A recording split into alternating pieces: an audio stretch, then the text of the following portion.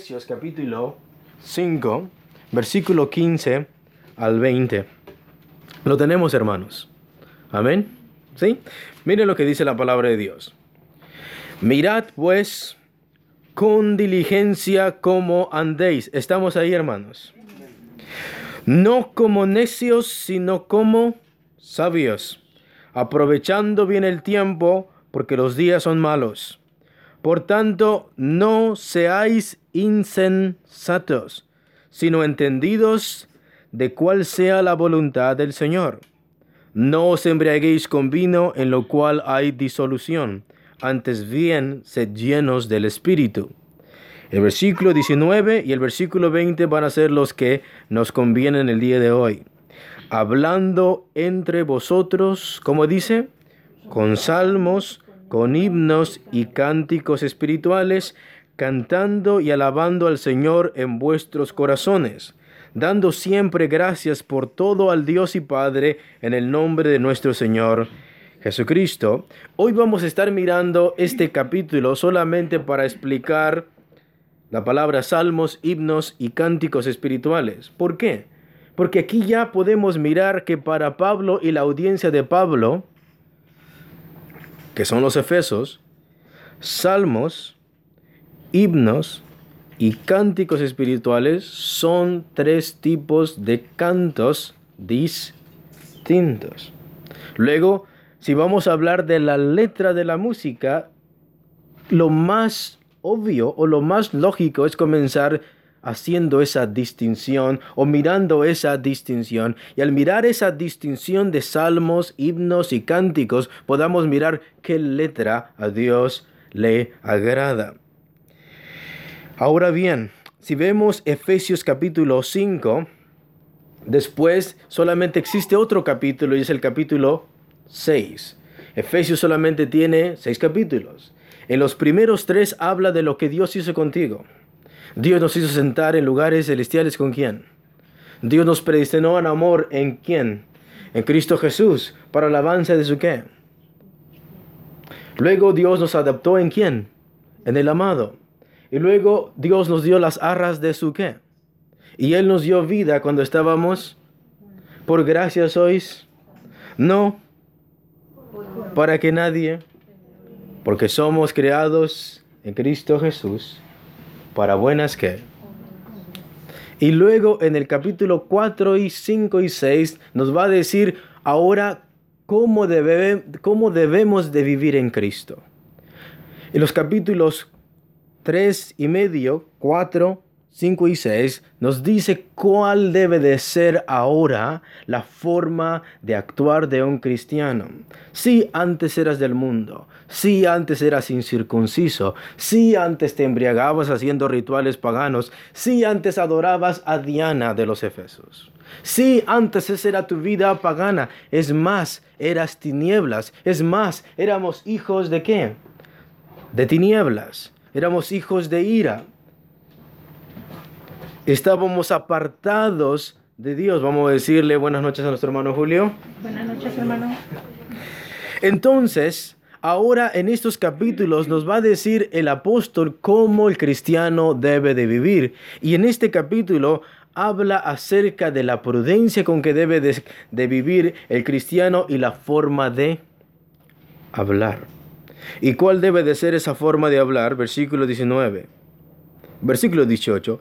No os embriaguéis con vino, en lo cual hay disolución, antes bien sed llenos del Espíritu. ¿Cómo dice después el versículo 19? Hablando entre ustedes, ¿con qué? Con salmos, con himnos y cánticos espirituales, cantando y alabando al Señor en vuestros corazones, en lugar de andar borrachos.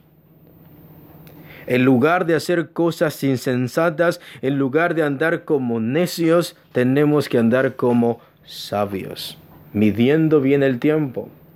Y dentro de nosotros como congregación, como cuerpo de Cristo, en lugar de que salgan palabras corrompidas, como dice el capítulo 4, palabras necias. En lugar de odiarnos los unos a los otros, debemos de hablar entre nosotros con salmos, con himnos y cánticos espirituales. Entonces, yo ya estoy contento de saber qué es lo que es himno y qué es lo que es un cántico, qué es lo que es un salmo, porque eso es lo que el cristiano debe de hacer el uno con el otro. Entonces vamos a comenzar explicando esto. Y antes de comentar esto, voy a decir una nota.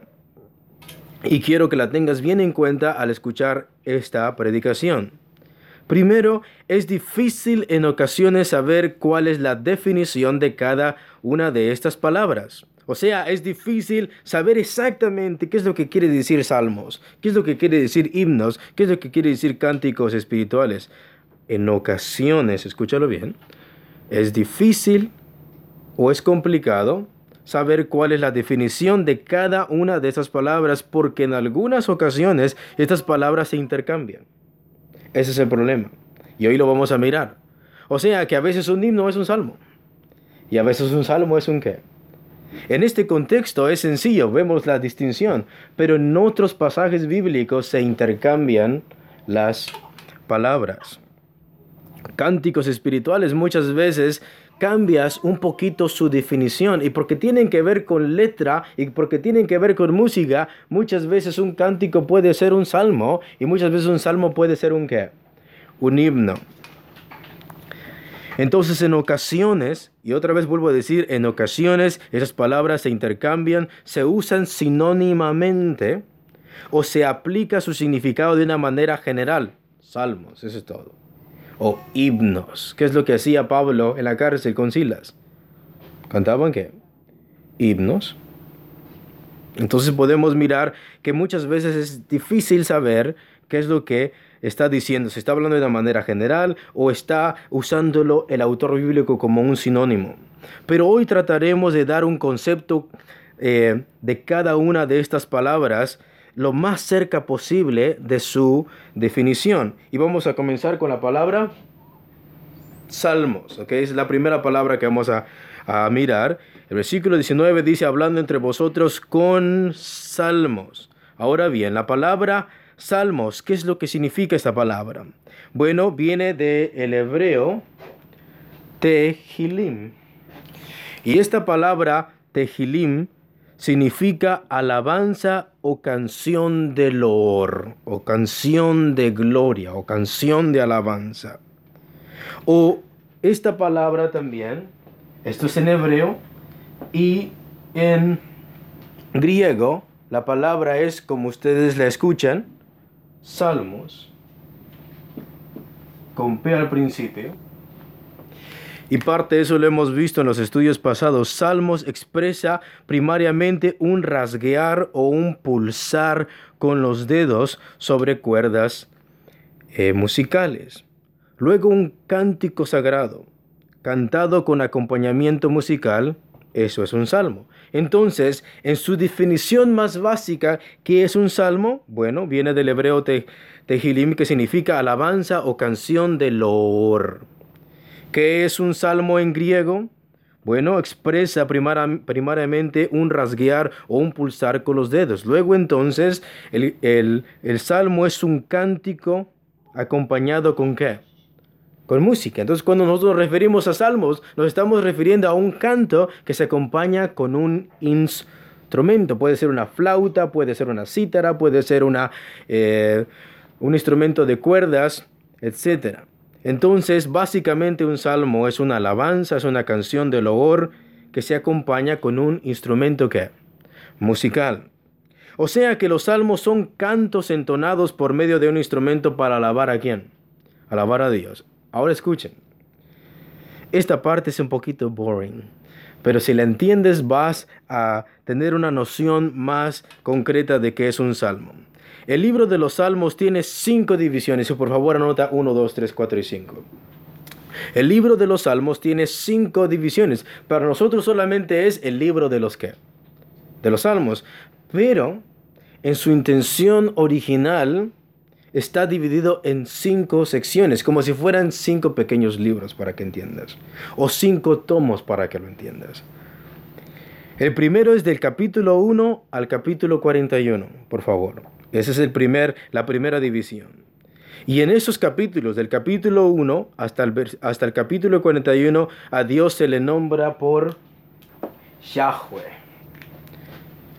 Quizás en tu Reina Valera no lo vas a notar, pero en el original o en el manuscrito antiguo, del capítulo 1 al capítulo 41, a Dios se le nombra por Yahweh.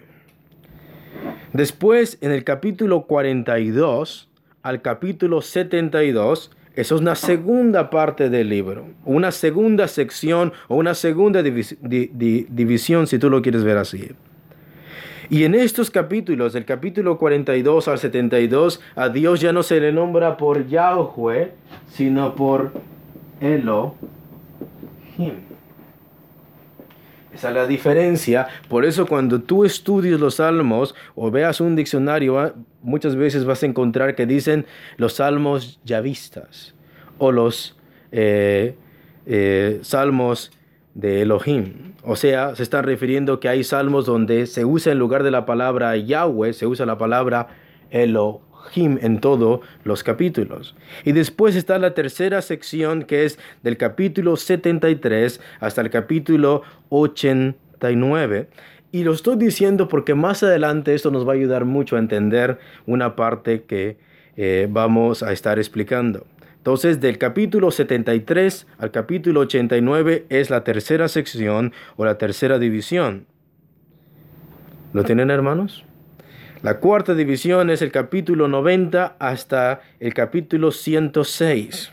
Y la quinta sección o la quinta división comienza con el capítulo 107 hasta, ustedes lo saben, hasta el 150. Entonces tenemos 5 libros, tenemos 5 secciones, ¿no? Para nosotros es el libro de los Salmos, pero originalmente son 5 secciones. ¿Lo entendieron, hermanitos? Ya pasó la parte aburrida. La quinta división abarca un periodo de tiempo muy amplio, o sea, la última parte, que va desde antes de los tiempos de David, el cautiverio de Israel, que estamos hablando del año 722 hasta el año 500 y pico. Abarca la oración de Moisés, 1445 o 1405. Y así también hechos que ocurrieron después del exilio, o sea, 500 y 400 antes de Cristo del pueblo de Israel. Entonces, la última sección tiene un rango de tiempo muy, muy extenso. Puede irse desde el año 1445, 1405 hasta a los años 400 o 500 y algo. ¿Lo entienden aquí? Es muy extenso. Las 5 divisiones terminan con una expresión verbal de alabanza a Dios, que es una doxología. Ahorita vamos a mirar después eso. Una doxología solamente es una expresión verbal de alabanza a Dios, como porque tuya es la gloria por los siglos de los siglos. Y luego, ¿cómo termina? Amén. Eso es una doxología. Los salmos en su mayoría son mesiánicos. ¿Qué queremos decir con eso? La palabra mesiánicos viene a la palabra Mesías, que se refiere a ungido, que hablan acerca de Cristo. Es lo que queremos decir. Entonces los salmos en su mayoría son mesiánicos y proféticos. Hablan de acontecimientos que van a acontecer en el futuro. Y tienen que ver con lo que el Señor Jesús hizo y hará con la redención del pueblo de Dios. Así como también con la destrucción de sus enemigos. Ahora pongan atención. Estamos viendo qué significa un qué. ¿Para qué? Para entender la letra de las qué. ¿Ves que no solamente es toda la música es de Dios? No es así. Tienes que entender cuando Pablo dice, canten ustedes ¿qué? Salmos, tienes que entender qué es lo que está diciendo. Y la mayoría de los salmos son mesiánicos. ¿De quién hablan entonces? ¿De quién, hermanos? De Cristo. Luego tus canciones ¿de qué tienen que hablar? ¿Lo vas entendiendo? Si las canciones se centran más en el mí y en el yo y no en el Mesías, algo está mal con esos qué. Porque Pablo está diciendo, canten qué. Si ves, por eso es importante entender qué significa la palabra Salmos. Así también había salmos que hablan de la redención del pueblo de Dios, que Dios iba a salvar a Israel. Luego los salmos tienen que hablar de ¿qué? De salvación. Jehová es mi roca, Jehová es mi salvación. ¿Lo han escuchado en los salmos? Y tercero, también hablan acerca de la destrucción de sus ¿qué? Aunque en ejército acampe contra mí, no temeré. ¿Por qué? Porque tú eres mi escudo. Los salmos no solo relatan cosas que algunos hicieron y sintieron, también expresan de una manera profunda lo que sintieron. Cuando David dice en el Salmo 51, contra ti he pecado, ¿crees que lo está diciendo solamente para escribir algo o es algo que está sintiendo? No quites de mí tu ¿qué? Tu espíritu. Vuélveme el gozo de tu ¿qué? No solamente lo está diciendo, es como Dios me está inspirando, lo voy a escribir. Es algo que realmente le está acá, le está pasando. Luego, ¿cómo tienes que cantar los cantos? ¿Desde qué? Lo más profundo de tu corazón. Cuando cantemos In Christ Alone, ¿cómo debe de ser la expresión de nuestra boca y la expresión de nuestros labios? With a deep meaning dentro de nosotros. Entonces, los salmos no solamente relatan cosas que algunos hicieron y sintieron, también expresan de una manera profunda lo que los salmistas sentían en sus propias almas. Los salmos van más allá de un simple relato. Fácilmente podremos ver en los salmos que los escritores frecuentemente se ponen en primera persona contando sus problemas. Líbrame de ¿qué? De la angustia. ¿Por qué crees que está diciendo eso el salmo? Porque realmente está ¿qué? Está angustiado a tal persona. Cuentan en primera persona sus aflicciones, sus dolores, sus angustias, sus alegrías y sus convicciones. Así como también sus desvíos y sus fracasos. Podemos mirar los salmos de David, cómo cuenta cómo él se desvió. Sus fracasos también. Ya sea de una persona solamente o de todo el pueblo, hemos pecado, dicen los salmos. A menudo veremos el clamor y la intensidad con que las oraciones son dirigidas a Dios. Luego entonces los salmos son oraciones cantadas. Provienen del fervor ¿de qué? Del alma del salmista. Como también la incitación a la alabanza. ¿Has visto que dice alábenle que todo lo que respire alabe a quién? Luego es una convicción que te incita a alabar a Dios. Se podría decir que los salmos son una mezcla de convicciones, sentimientos y emociones que son o van dirigidas ¿a quién? A Dios. Entonces los salmos también incitan a la alabanza y la adoración a Dios de una manera ferviente. Luego entonces los salmos o las canciones que debemos de cantar, ¿a quién tienen que ser dirigidas, hermanos? A Dios. ¿Alabar a quién? Adorar a Dios. Y muchas veces, lamentablemente, en el día de hoy, lo que menos las canciones tienen es el nombre de Dios. No sabes si se lo estás cantando a tu novia o tu novio, o se lo estás cantando a quién. A Dios. Entonces incitan los salmos a alabar a Dios, a adorar a Dios de una manera ferviente, de una manera que los salmos son cantos, alabanzas y clamores con melodía que provienen de las necesidades y de la gratitud del alma de los autores, como también de la propia inspiración del Espíritu Santo. Y eso es algo muy importante. Entonces los salmos, escúchalos bien, no solamente son alabanzas a Dios, no solamente son cantos de gloria a Dios, no solamente son oraciones, no solamente son clamores, son palabras inspiradas ¿por quién? Pongan atención, porque esto es muy importante, muy, muy importante. Hermanos, ¿los salmos son inspirados por Dios? Pero nuestros cantos que cantamos, que componemos el día de hoy, no. ¿Lo entiendes? ¿Entiendes esa diferencia? Los salmos, aparte de ser cantos acompañados con un instrumento, son palabras ¿de quién? De Dios. Luego nuestros cantos no son parte del canon de las Escrituras, para que entiendas. Son cantos que cantamos en base a la palabra de Dios. Son cantos dirigidos a Dios, pero no son salmos inspirados por quién. Por Dios. ¿Lo entiendes aquí esa parte?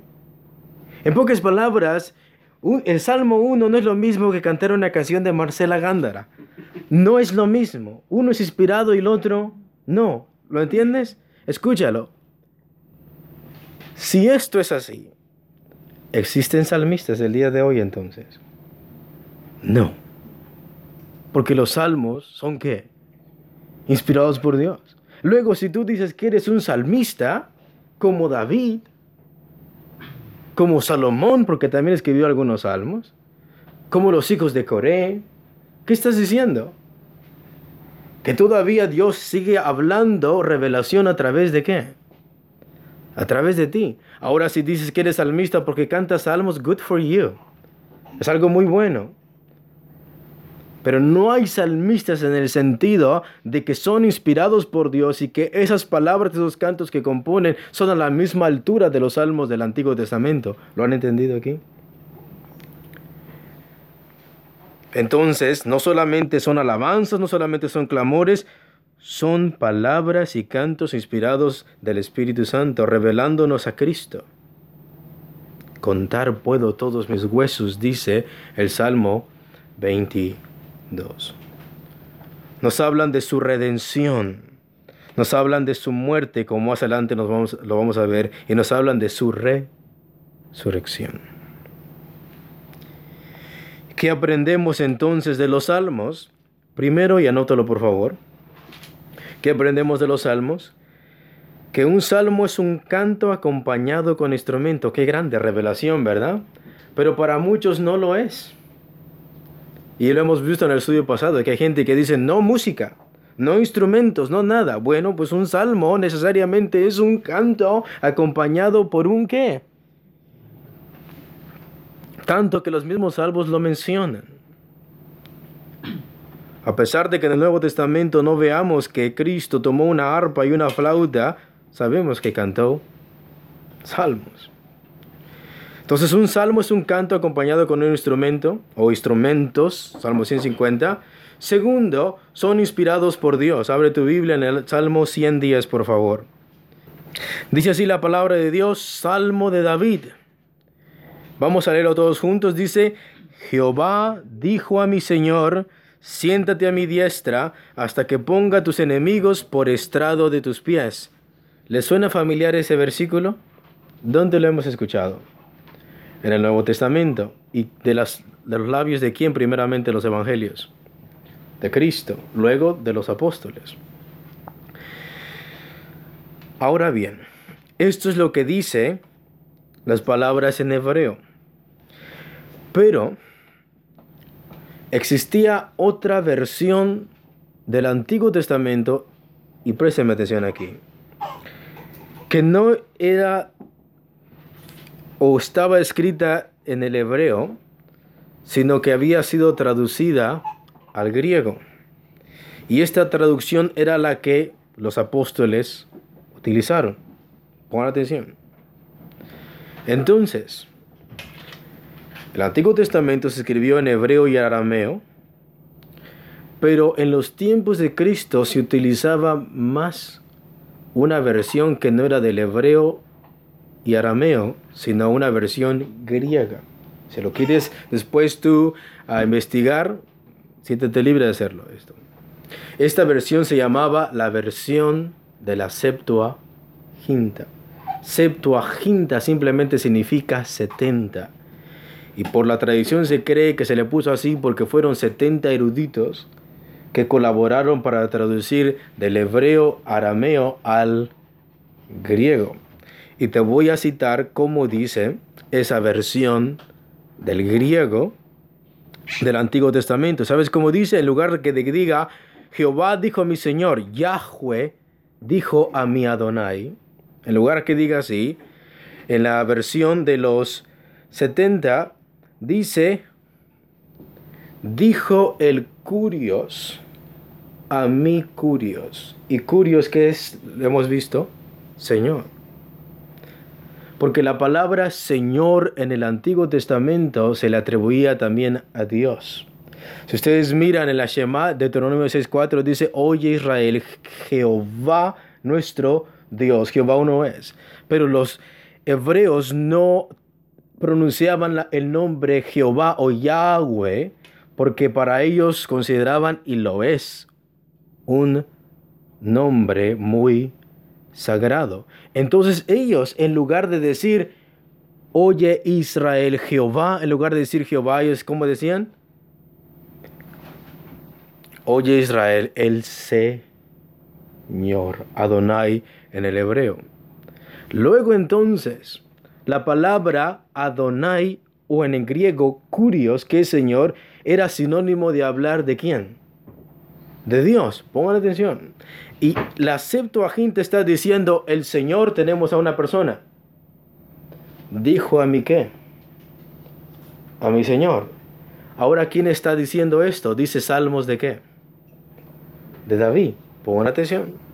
Luego David está escribiendo este salmo diciendo en la Septuaginta, el curios dijo a mí, curios.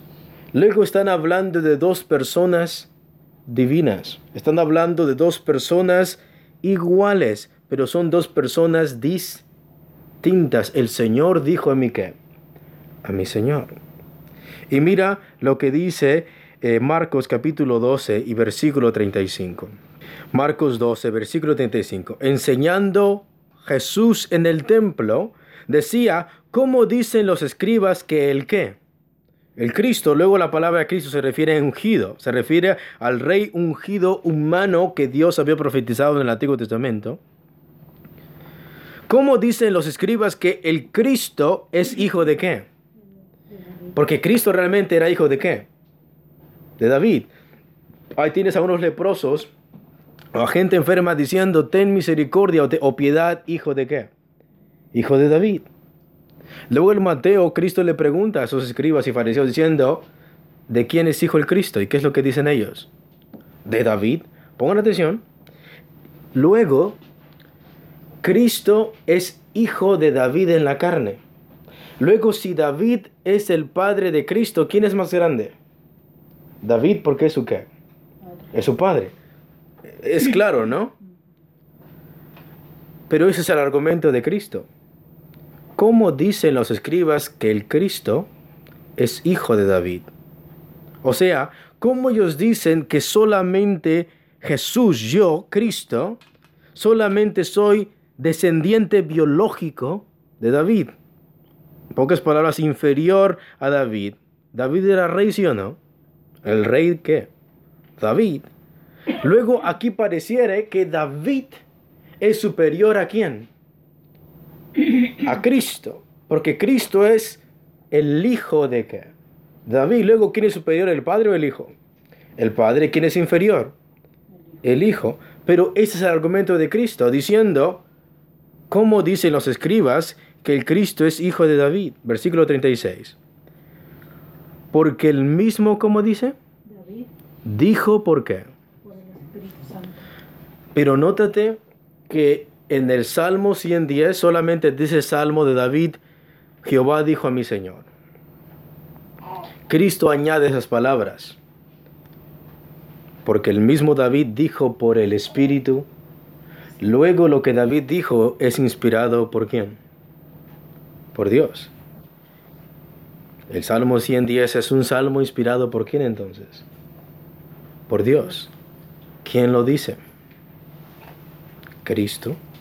¿Y Cristo quién es? Es Dios. Él está diciendo que los salmos son inspirados por Dios. Y luego dice, porque el mismo David dijo por el Espíritu. Luego, si los escribas niegan esto, ¿están negando qué? La palabra de Dios. Dijo el Señor a mí ¿qué? Entonces Cristo no solamente puede ser el hijo de David, porque mismo David, inspirado por el Espíritu Santo, está diciendo, dijo el Señor a mi Señor. Y el segundo Señor es ¿quién? Es Cristo. Luego, ¿quién es más grande entonces? Cristo, porque es Señor ¿de quién? De David. Luego, Cristo es hijo de David en la carne, pero en su deidad, Cristo es el Señor ¿de quién? De David. ¿Lo entendieron? Qué bueno. Dijo el Señor a mi Señor. Dijo el curios a mi curios. Aquí Cristo muestra la superioridad que tiene de David. Entonces David tiene un Señor, ¿y ese es quién? Ese es el Cristo. ¿Y qué es lo que dijo David inspirado por el Espíritu Santo? Siéntate. Dios le dijo a Cristo, siéntate a mi diestra. Luego la palabra diestra o la mano derecha significa la participación del poder de Dios para Cristo. Luego Cristo tiene todo el poder. Hasta que ponga a tus enemigos por estrado de tus pies. La palabra estrado será aquel banquito, si tú lo quieres ver, aquel pedestal, si tú lo quieres ver, que los reyes tenían cuando se sentaban en su trono. Y cuando conquistaban a una nación o a personas, traían el otro rey o todas las personas más importantes del otro reinado, los traían, y en lugar de que este rey pusiera sus pies en un peldaño o en ese pedestal, la ponía en la cabeza de el otro rey, simbolizándote conquistado. Tengo poder sobre ti. Luego Cristo tiene poder sobre sus enemigos porque está sentado a la diestra ¿de quién? De Dios. ¿Cómo llegamos aquí? Para entender que los salmos no solamente son escritos, son inspirados por Dios. Y el libro de los Efesios dice, hablando entre vosotros ¿con qué? Con salmos. Luego los salmos no solamente son cantos, no solamente son cantos con melodías, son cantos inspirados por Dios. Entonces, ¿qué aprendemos de los salmos? Primero, que son cantos acompañados con música, y segundo, que son inspirados ¿por quién? Por Dios. Y tercero, ¿qué queremos decir con que los salmos son teocéntricos? Significa que son centrados en Dios. O sea, que todos los salmos van dirigidos ¿a quién? A Dios. O hablan de Dios, o hablan de un atributo de Dios, o es una oración dirigida ¿a quién? A Dios. Por ejemplo, son mesiánicos. En el capítulo 22 de los Salmos, en el Salmos 22 no vayas, solamente escucha. En el versículo 14 dice así: mira cómo habla este salmo de Cristo. He sido derramado como aguas, y todos mis huesos se descoyuntaron. Mi corazón fue como cera, derritiéndose en medio de mis entrañas, como un tiesto, o como un barro seco, como un pedazo de vasija, quiere decir. Se secó mi vigor, mi fuerza. Cristo estaba desmayando, y mi lengua se pegó a mi paladar, tanto que Cristo en la cruz dijo, tengo sed. Y me has puesto en el polvo de la muerte. Porque perros me han rodeado, me han cercado cuadrilla de malignos, horadaron mis manos y mis pies, contar puedo todos mis huesos, entre tanto ellos me miran y me observan, repartieron entre sí mis vestidos y sobre mi ropa echaron suertes. ¿Eso cómo se escucha? Como lo que pasó en la crucifixión. Y luego este es un salmo escrito cientos de años antes. ¿Y hablan de quién? Hablan de Cristo. Luego los salmos son teocéntricos, están centrados ¿en quién? En Dios. Luego nuestros salmos, nuestros cantos, nuestra música debe estar centrada ¿en quién? En Dios. ¿Ves por qué te tienen que gustar algunos cantos? No por nuestros gustos, sino porque están centrados ¿en quién? En Dios. Segundo, ¿qué queremos decir con que son teocéntricos? Queremos decir que son dirigidos a Dios en alabanza y adoración. Que son dirigidos a Dios en alabanza y adoración. Y otra vez estamos viendo algo muy general de esto, porque si no, no acabamos de leer todos los 150 salmos. Los salmos son teocéntricos porque todas las alabanzas, toda la adoración nunca va a una criatura. ¿Sabes cómo dice un salmo? No a nosotros, oh Jehová, no a nosotros, sino a tu nombre da ¿qué? Gloria. Como dice la palabra de Dios en los libros de los salmos acerca de los ídolos. que tienen boca, tienen pies y no andan. No hay espíritu dentro de ¿qué? De ellos. Mas Jehová está en el cielo. Si ves que todos esos salmos nunca están dirigidos a los hombres, como una adoración a los hombres o como una alabanza a los hombres, siempre están dirigidos la alabanza y la adoración a Dios. Entonces los salmos son una invitación a adorarlo. Aún nosotros, abre tu Biblia por favor en el Salmo 145. ¿Cómo dice el Salmo? Te exaltaré, mi Dios, mi Rey, y bendeciré tu nombre. ¿Sí o no? Eternamente y para siempre, cada día te bendeciré. Todo eso lo cantamos en ese canto. ¿Ves que los salmos son dirigidos en alabanza a quién? A Dios. Entonces el centro de la música, la letra de la música, la alabanza están centradas y son dirigidas a Dios. La enseñanza de los salmos son en base al carácter de Dios. Por ejemplo, en sus mandamientos en el Salmo 119 y el versículo 105, lámpara es a mis pies, ¿tú qué? Tu palabra y lumbrera a mi camino. Si puedes mirar que esos versículos o esos salmos hablan aún de la palabra de Dios. Si no son dirigidos en alabanza a Dios, hablan de la palabra de Dios. Hablan de sus atributos. Él es santo. Adorémosle en la hermosura de su ¿qué? De su santidad. Son oraciones a Dios. Son aflicciones de los hombres, pero dirigidas ¿a quién? A Él. Vas a escuchar muchas veces que los salmos son oraciones, son aflicciones que los hombres están sintiendo, pero nunca son dirigidas a ellos mismos. Como dice, ¿por qué te abates, oh alma mía? Espera en Jehová, porque aún he de ¿qué? Si ven que todos los salmos en qué están dirigidos a Dios. El hombre está triste, pero su alabanza va dirigida ¿a quién? A Dios. Está triste, está afligido, tiene un clamor, pero ¿a dónde lo levanta? A Dios. Entonces, sea que alabe a Dios el salmo, sea que adore el salmo, sea que hable de palabras, sea que hable de clamor, de aflicción, de tristeza, todo va dirigido ¿a quién? ¿Y cómo dice Pablo? No os embriaguéis con qué, sino sed llenos del Espíritu Santo, hablando entre vosotros ¿con qué? Con salmos. A eso se está refiriendo. Luego entonces, ¿cómo debe de ser nuestra música? ¿Cómo debe de ser la letra de las canciones? Tiene que estar centrada ¿en quién?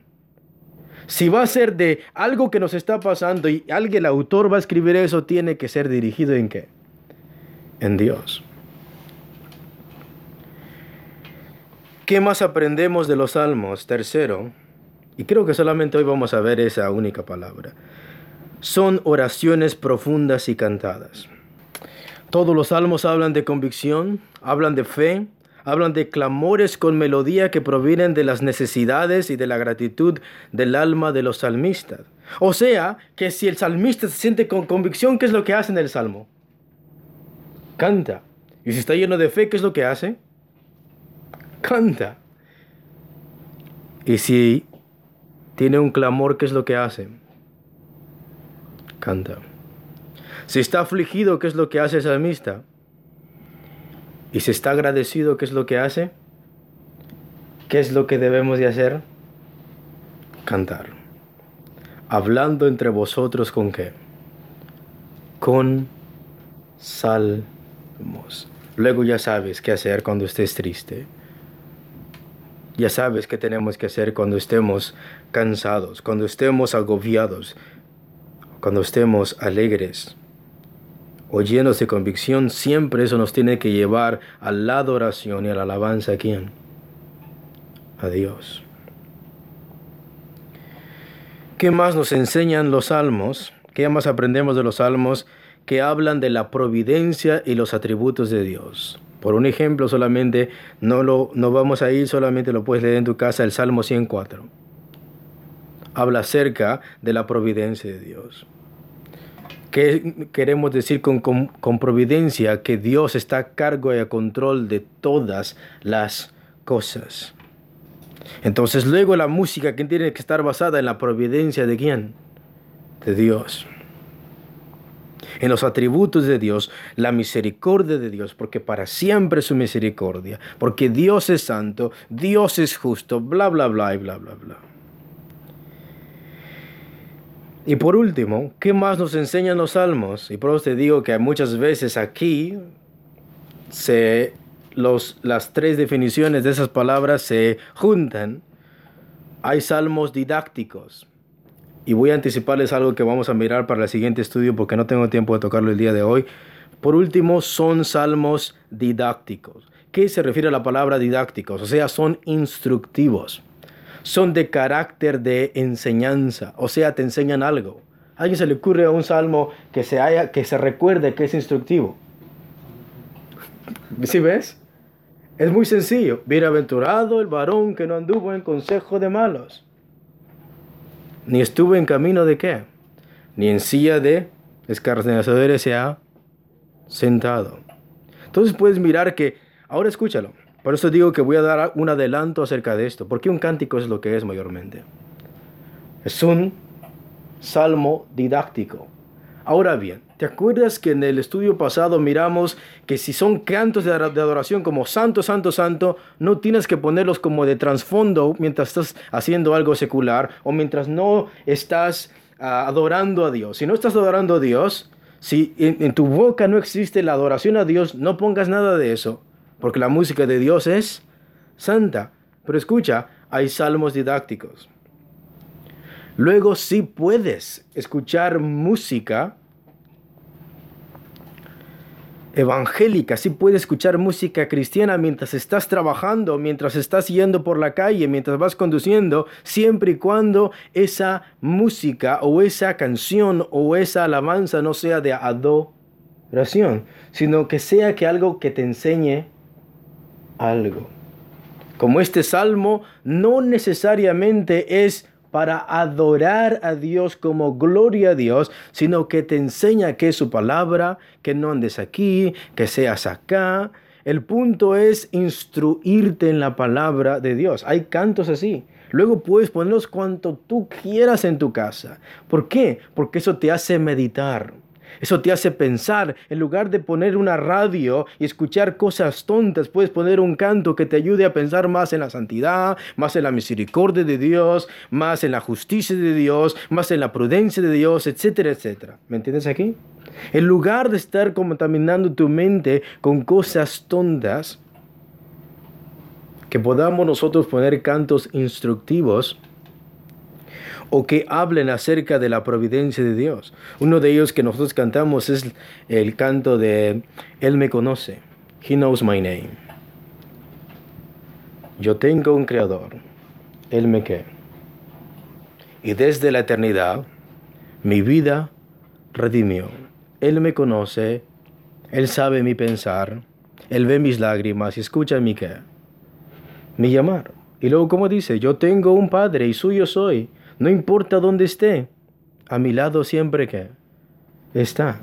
¿Ves que eso no realmente está diciendo gloria a Dios, adoremos a Dios? No está diciendo eso. Es algo didáctico, te está instruyendo en algo. Y ese tipo de cantos es muy bueno que nosotros lo podamos cantar o podamos escuchar mientras estamos trabajando. Solamente imagina, si vas conduciendo y escuchas este canto, ¿qué es lo que vas a hacer? Siempre y cuando tengas tus ojos clavados en la carretera, you can pray to God. Podemos orar, eso nos puede impulsar a orar, nos puede impulsar a recordar how good is God, how merciful is God. Si ves la diferencia aquí, hay cantos de loor, hay cantos de alabanza, hay cantos que solamente a Dios se le deben de cantar, solamente se deben de usar exclusivamente para la alabanza y la adoración, y hay otros cantos que nos pueden enseñar algo, y estos salmos son salmos didácticos. Y por último, para terminar, y ahora sí procuré decir último. Cristo cantó salmos con sus discípulos. Es más, para el día domingo, si Dios quiere y nos presta vida, vamos a estar celebrando la cena de ¿qué? Y la palabra de Dios dice que en el aposento alto, cuando Cristo había terminado la cena, ¿qué es lo que hizo, hermano? Cantó salmos. ¿Y qué crees? Hoy vamos a mirar qué salmo Cristo cantó. Abre tu Biblia en Marcos capítulo 14 y versículo 22. Mientras comían, Jesús tomó pan y bendijo, y lo partió y les dio diciendo: tomad, esto es mi cuerpo. Siempre que leo ese versículo, es difícil que mi corazón no se quiebre. Cristo, cuando hizo la multiplicación de los panes, las dos veces, ¿sabes qué es lo que hizo? Tomó el pan y lo ¿qué? Lo partió, ¿y qué es lo que hizo? Lo bendijo. Dio gracias a Dios que Dios, por medio de Cristo, iba a dar de comer a 5,000 hombres, sin contar hombres ni qué, ni mujeres. Cristo mismo, diciendo: Señor, gracias, lo bendijo. ¿Y qué es lo que hizo? Multiplicó eso. Pero ahora Cristo está en el aposento alto y Él va a morir. Y ese mismo pan, escúchenlo, hermano, porque eso el día domingo lo vamos a mirar. Ese mismo pan que va a representar su muerte, ese mismo pan que va a representar su cuerpo, ¿lo qué? Lo parte. ¿Qué es lo que hace? Da gracias. ¿Lo ves? ¿Qué tan profundo es esto? No es que Cristo, cuando Dios, o cuando Él hizo la multiplicación de los panes, dijo: esto me conviene, lo voy a partir y voy a dar gracias. Pero es que aún sabiendo que este pan va a simbolizar su muerte, va a simbolizar su cuerpo, Él lo parte y da gracias a Dios. Y de ahí que el apóstol Pablo diga en Filipenses capítulo 4, que demos gracias a Dios. Cristo, a unas horas de morir, aquello material que iba a simbolizar su cuerpo lo parte y da gracias y lo reparte a sus ¿qué? A sus discípulos. Y lo partió y les dio diciendo: tomad, esto es mi cuerpo. Y tomando la copa y habiendo dado gracias, les dio, y bebieron de ella todos, y les dijo: esto es mi sangre del nuevo pacto.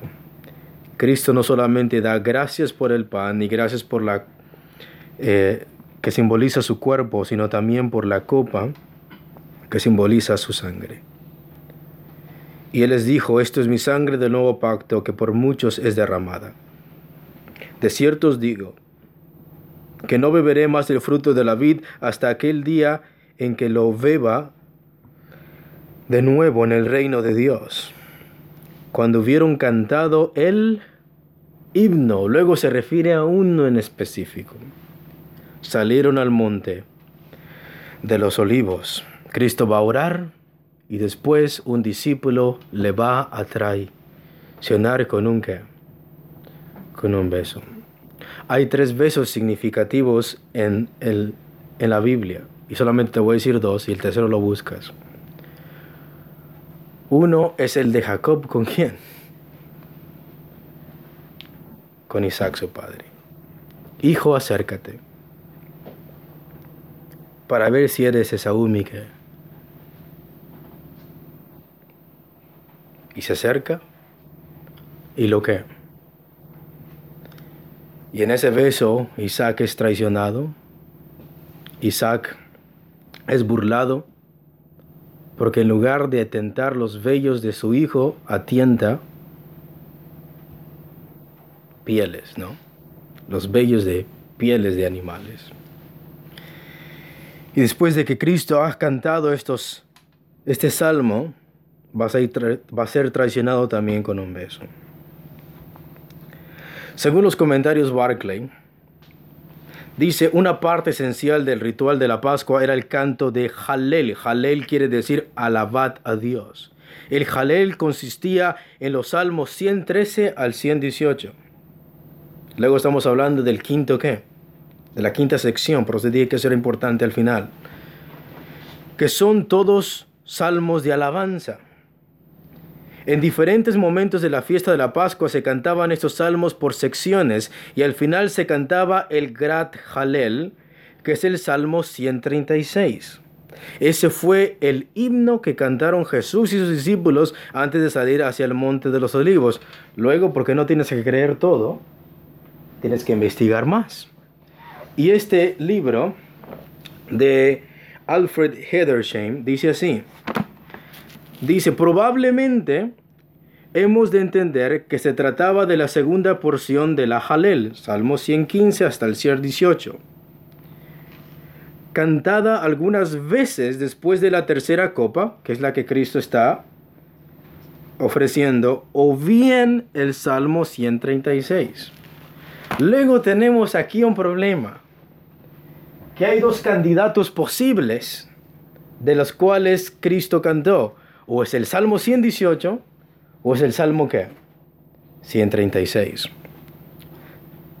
¿Cuál de ellos hay más comentarios?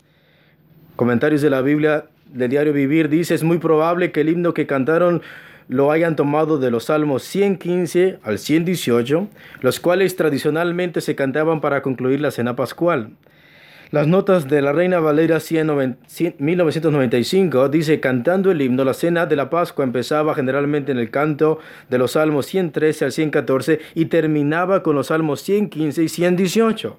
Luego apunta más al 118 que al 136. Los comentarios de la Biblia Nelson hablan que es el Salmo 118. Los comentarios de la Biblia de MacArthur hablan que es el Salmo 118.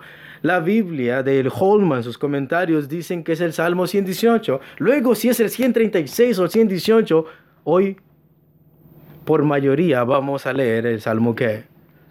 118. Y te voy a decir por qué. Con mucha reverencia, hermanos.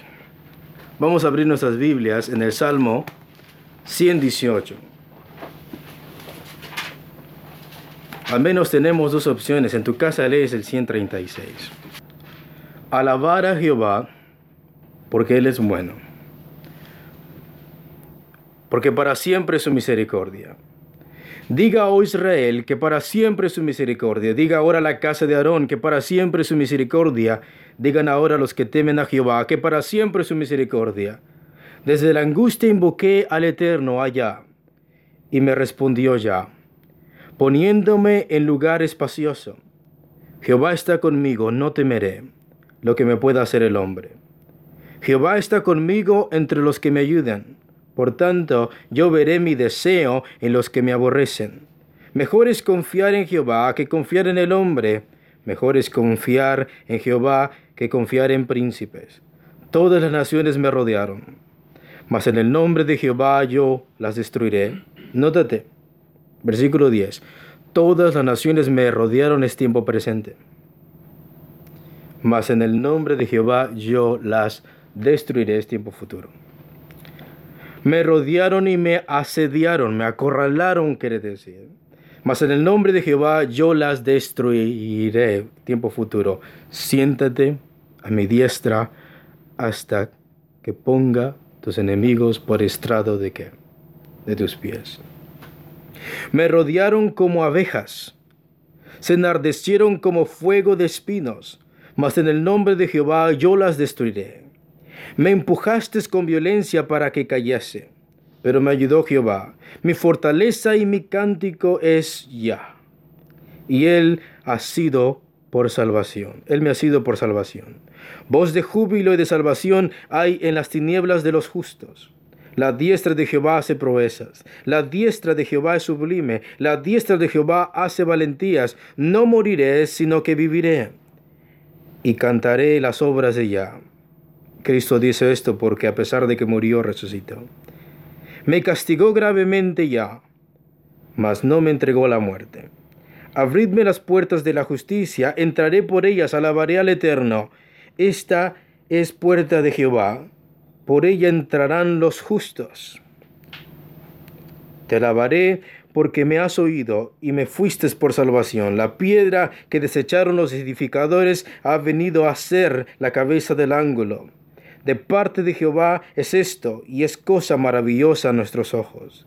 Este es el día que hizo Jehová, nos gozaremos y alegraremos en él. Oh Jehová, sálvanos ahora, te ruego, oh Jehová, que nos hagas prosperar ahora. Bendito el que viene en el nombre de Jehová, desde la casa de Jehová os bendecimos. Esas son las últimas, o el último canto que Cristo cantó junto con sus ¿qué? Con sus discípulos. La piedra que los edificaron, desecharon, vino a ser la cabeza de ¿qué? Del ángulo. Luego este versículo va a ser citado por los apóstoles para referirse que esta roca es ¿quién? Es